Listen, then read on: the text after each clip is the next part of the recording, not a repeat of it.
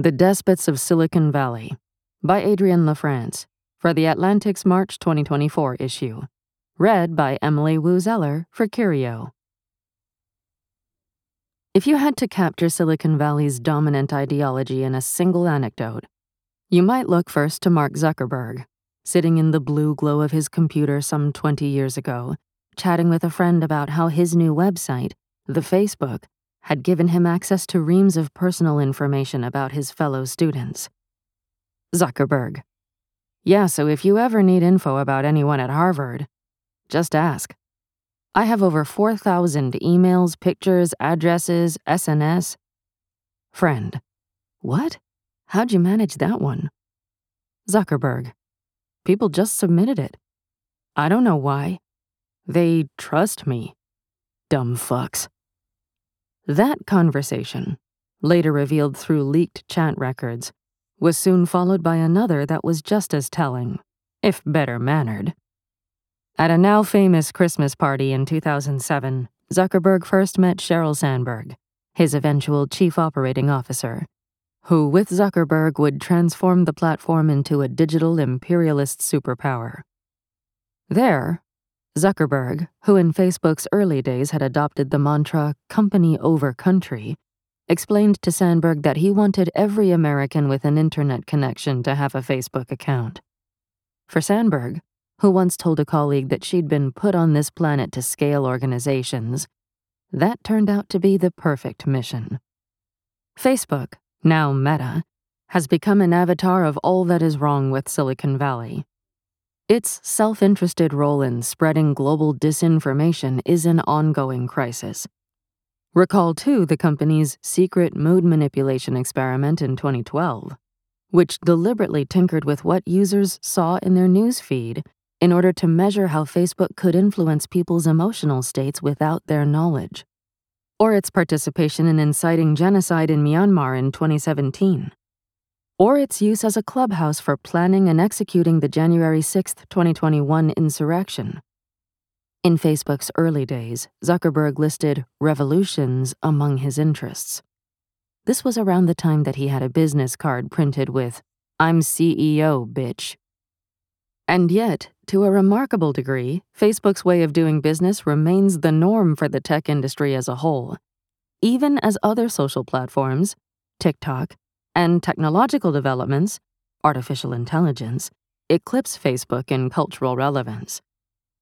To worship at the altar of mega-scale, and to convince yourself that you should be the one making world historic decisions on behalf of a global citizenry that did not elect you and may not share your values or lack thereof, you have to dispense with numerous inconveniences. Humility and nuance among them. Many titans of Silicon Valley have made these trade-offs repeatedly. YouTube, owned by Google, Instagram, owned by Meta, and Twitter, which Elon Musk insists on calling X, have been as damaging to individual rights, civil society, and global democracy as Facebook was and is. Considering the way that generative AI is now being developed throughout Silicon Valley, we should brace for that damage to be multiplied many times over in the years ahead. The behavior of these companies and the people who run them is often hypocritical, greedy, and status-obsessed. But underlying these venalities is something more dangerous. A clear and coherent ideology that is seldom called out for what it is. Authoritarian technocracy. As the most powerful companies in Silicon Valley have matured, this ideology has only grown stronger, more self-righteous, more delusional, and in the face of rising criticism, more aggrieved. The new technocrats are ostentatious in their use of language that appeals to Enlightenment values, reason, progress, freedom. But in fact, they are leading an anti-democratic, illiberal movement. Many of them profess unconditional support for free speech, but are vindictive toward those who say things that do not flatter them. They tend to hold eccentric beliefs that technological progress of any kind is unreservedly and inherently good, that you should always build it simply because you can, that frictionless information flow is the highest value regardless of the information's quality, that privacy is an archaic concept, that we should welcome the day when machine intelligence surpasses our own, and above all, that their power should be unconstrained. The systems they've built, or are building, to rewire communications, remake human social networks, insinuate artificial intelligence into daily life, and more, impose these beliefs on the population, which is neither consulted nor usually meaningfully informed. All this, and they still attempt to perpetuate the absurd myth that they are the swashbuckling underdogs. Comparisons between Silicon Valley and Wall Street or Washington, D.C. are commonplace, and you can see why. All are power centers, and all are magnets for people whose ambition too often outstrips their humanity. But Silicon Valley's influence easily exceeds that of Wall Street and Washington.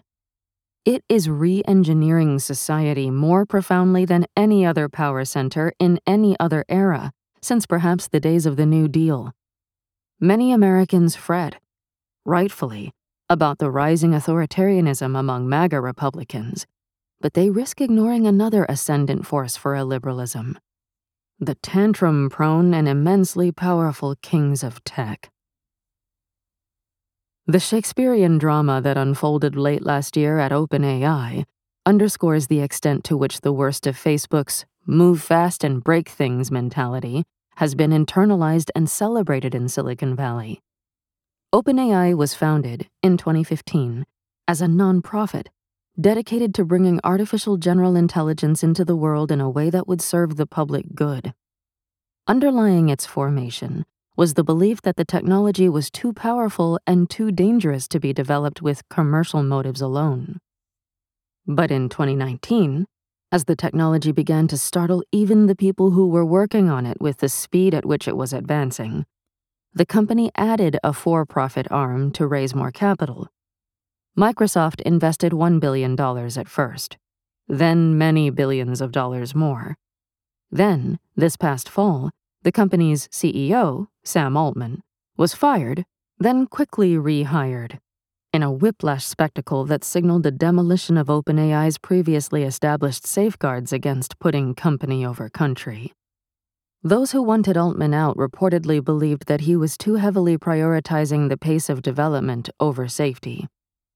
But Microsoft's response, an offer to bring on Altman and anyone else from OpenAI to recreate his team there, started a game of chicken that led to Altman's reinstatement. The whole incident was messy, and Altman may well be the right person for the job, but the message was clear. The pursuit of scale and profit won decisively over safety concerns and public accountability. Silicon Valley still attracts many immensely talented people who strive to do good, and who are working to realize the best possible version of a more connected, data-rich global society. Even the most deleterious companies have built some wonderful tools. But these tools at scale are also systems of manipulation and control. They promise community but sow division, cling to champion truth but spread lies, wrap themselves in concepts such as empowerment and liberty but surveil us relentlessly. The values that win out tend to be the ones that rob us of agency and keep us addicted to our feeds. The theoretical promise of AI is as hopeful as the promise of social media once was, and as dazzling as its most partisan architect's project. AI really could cure numerous diseases. It really could transform scholarship and unearth lost knowledge. Except that Silicon Valley, under the sway of its worst technocratic impulses, is following the playbook established in the mass scaling and monopolization of the social web. OpenAI, Microsoft, Google, and other corporations leading the way in AI development are not focusing on the areas of greatest public or epistemological need. And they are certainly not operating with any degree of transparency or caution. Instead, they are engaged in a race to build faster and maximize profit. None of this happens without the underlying technocratic philosophy of inevitability. That is, the idea that if you can build something new, you must. In a properly functioning world, I think this should be a project of governments, Altman told my colleague Ross Anderson last year, referring to OpenAI's attempts to develop artificial general intelligence. But Altman was going to keep building it himself anyway.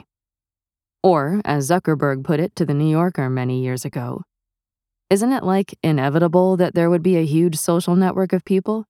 If we didn't do this, someone else would have done it.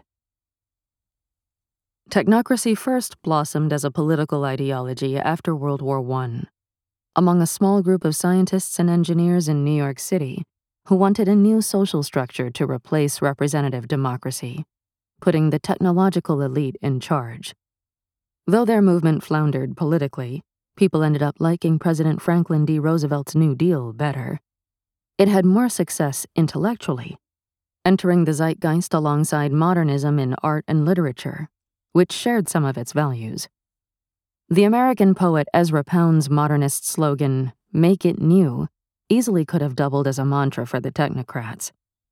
A parallel movement was that of the Italian futurists, led by figures such as the poet F.T. Marinetti, who used maxims like "march, don't molder," and "creation, not contemplation." The ethos for technocrats and futurists alike was action for its own sake. We are not satisfied to roam in a garden closed in by dark cypresses, bending over ruins and mossy antiques, Marinetti said in a 1929 speech. We believe that Italy's only worthy tradition is never to have had a tradition. Prominent futurists took their zeal for technology, action, and speed, and eventually transformed it into fascism.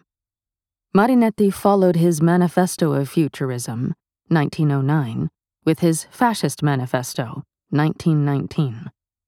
His friend Pound was infatuated with Benito Mussolini and collaborated with his regime to host a radio show in which the poet promoted fascism, gushed over Mein Kampf, and praised both Mussolini and Adolf Hitler. The evolution of futurism into fascism wasn't inevitable. Many of Pound's friends grew to fear him, or thought he had lost his mind. But it does show how during a time of social unrest, a cultural movement based on the radical rejection of tradition and history, and tinged with aggrievement, can become a political ideology. In October, the venture capitalist and technocrat Marc Andreessen published on his firm's website a stream of consciousness document he called the Techno-Optimist Manifesto, a 5,000-word ideological cocktail that eerily recalls and specifically credits Italian futurists such as Marinetti. Andreessen is, in addition to being one of Silicon Valley's most influential billionaire investors, notorious for being thin-skinned and obstreperous. And despite the invocation of optimism in the title, the essay seems driven in part by his sense of resentment that the technologies he and his predecessors have advanced are no longer properly glorified. It is a revealing document, representative of the worldview that he and his fellow technocrats are advancing. Andreessen writes that there is no material problem, including those caused by technology, that cannot be solved with more technology. He writes that technology should not merely be always advancing, but always accelerating in its advancement, to ensure the technocapital upward spiral continues forever. And he excoriates what he calls campaigns against technology, under names such as tech ethics and existential risk. Or take what might be considered the Apostles' Creed of his emerging political movement. We believe we should place intelligence and energy in a positive feedback loop and drive them both to infinity. We believe in adventure, undertaking the hero's journey, rebelling against the status quo, mapping uncharted territory, conquering dragons, and bringing home the spoils for our community. We believe in nature, but we also believe in overcoming nature. We are not primitives, cowering in fear of the lightning bolt. We are the apex predator.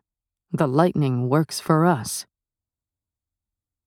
Andreessen identifies several patron saints of his movement: Marinetti among them. He quotes from the Manifesto of Futurism, swapping out Marinetti's poetry for technology. Beauty exists only in struggle. There is no masterpiece that has not an aggressive character. Technology must be a violent assault on the forces of the unknown, to force them to bow before man. To be clear, the Andreessen Manifesto is not a fascist document, but it is an extremist one.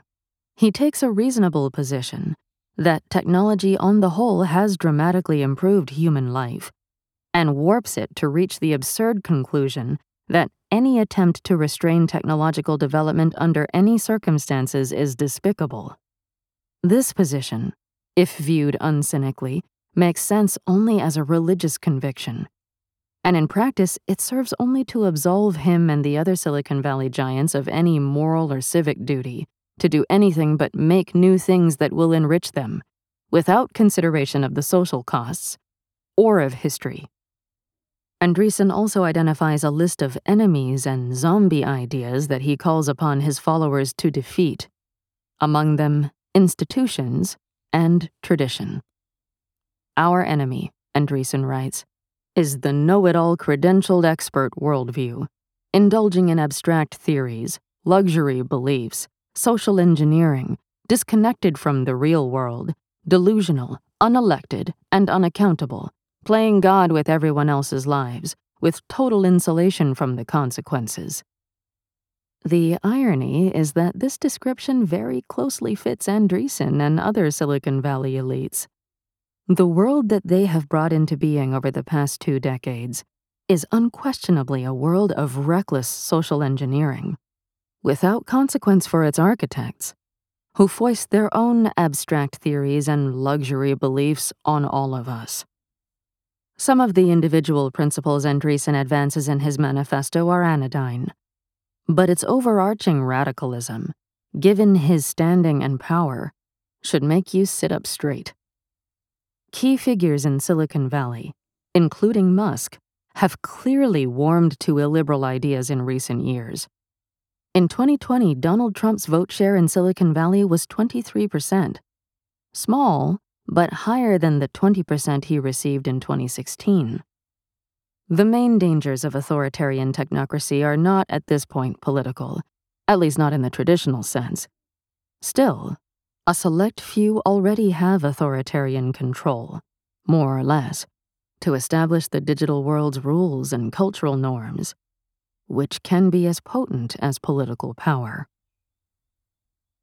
In 1961, in his farewell address, President Dwight Eisenhower warned the nation about the dangers of a coming technocracy. In holding scientific research and discovery in respect, as we should, he said, we must also be alert to the equal and opposite danger that public policy could itself become the captive of a scientific technological elite. It is the task of statesmanship to mold, to balance, and to integrate these and other forces, new and old, within the principles of our democratic system, ever aiming toward the supreme goals of our free society. 8 years later, the country's first computers were connected to ARPANET, a precursor to the World Wide Web, which became broadly available in 1993.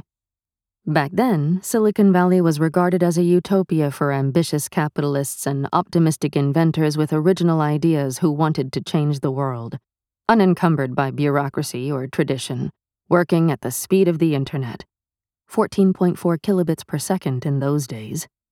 This culture had its flaws even at the start, but it was also imaginative in a distinctly American way, and it led to the creation of transformative, sometimes even dumbfoundingly beautiful hardware and software.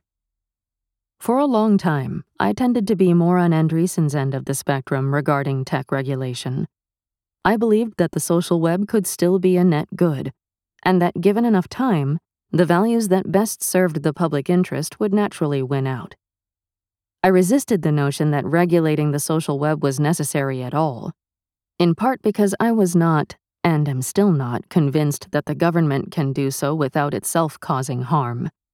The European model of regulation, including laws such as the so-called right to be forgotten, is deeply inconsistent with free press protections in America and poses dangers to the public's right to know. I'd much prefer to see market competition as a force for technological improvement and the betterment of society.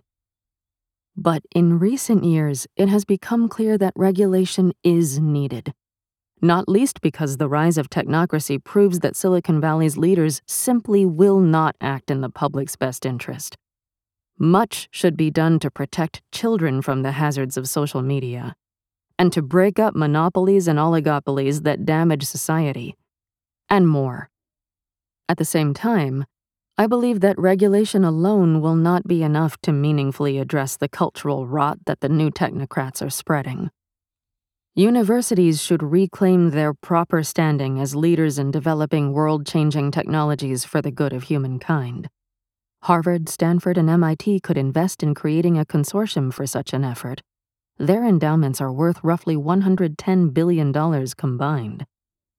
Individuals will have to lead the way, too. You may not be able to entirely give up social media or reject your workplace's surveillance software. You may not even want to opt out of these things. But there is extraordinary power in defining ideals. And we can all begin to do that. For ourselves, for our networks of actual real-life friends, for our schools, for our places of worship. We would be wise to develop more sophisticated shared norms for debating and deciding how we use invasive technology interpersonally and within our communities. That should include challenging existing norms about the use of apps and YouTube in classrooms, the ubiquity of smartphones in adolescent hands, and widespread disregard for individual privacy. People who believe that we all deserve better will need to step up to lead such efforts. Our children are not datasets waiting to be quantified, tracked, and sold. Our intellectual output is not a mere training manual for the AI that will be used to mimic and plagiarize us. Our lives are not meant to be optimized through a screen, but to be lived. In all of our messy, tree-climbing, night-swimming, adventuresome glory. We are all better versions of ourselves when we are not tweeting, or clicking like, or scrolling. Technocrats are right that technology is a key to making the world better. But first, we must describe the world as we wish it to be. The problems we wish to solve in the public interest, and in accordance with the values and rights that advance human dignity, equality, freedom, privacy, health, and happiness. And we must insist that the leaders of institutions that represent us, large and small, use technology in ways that reflect what is good for individuals and society, and not just what enriches technocrats. We do not have to live in the world the new technocrats are designing for us. We do not have to acquiesce to their growing project of dehumanization and data mining. Each of us has agency. No more build it because we can. No more algorithmic feedbacks. No more infrastructure designed to make the people less powerful and the powerful more controlling. Every day we vote with our attention. It is precious and desperately wanted by those who will use it against us for their own profit and political goals. Don't let them. That was The Despots of Silicon Valley by Adrienne LaFrance from The Atlantic on January 30th, 2024. Read by Emily Wu Zeller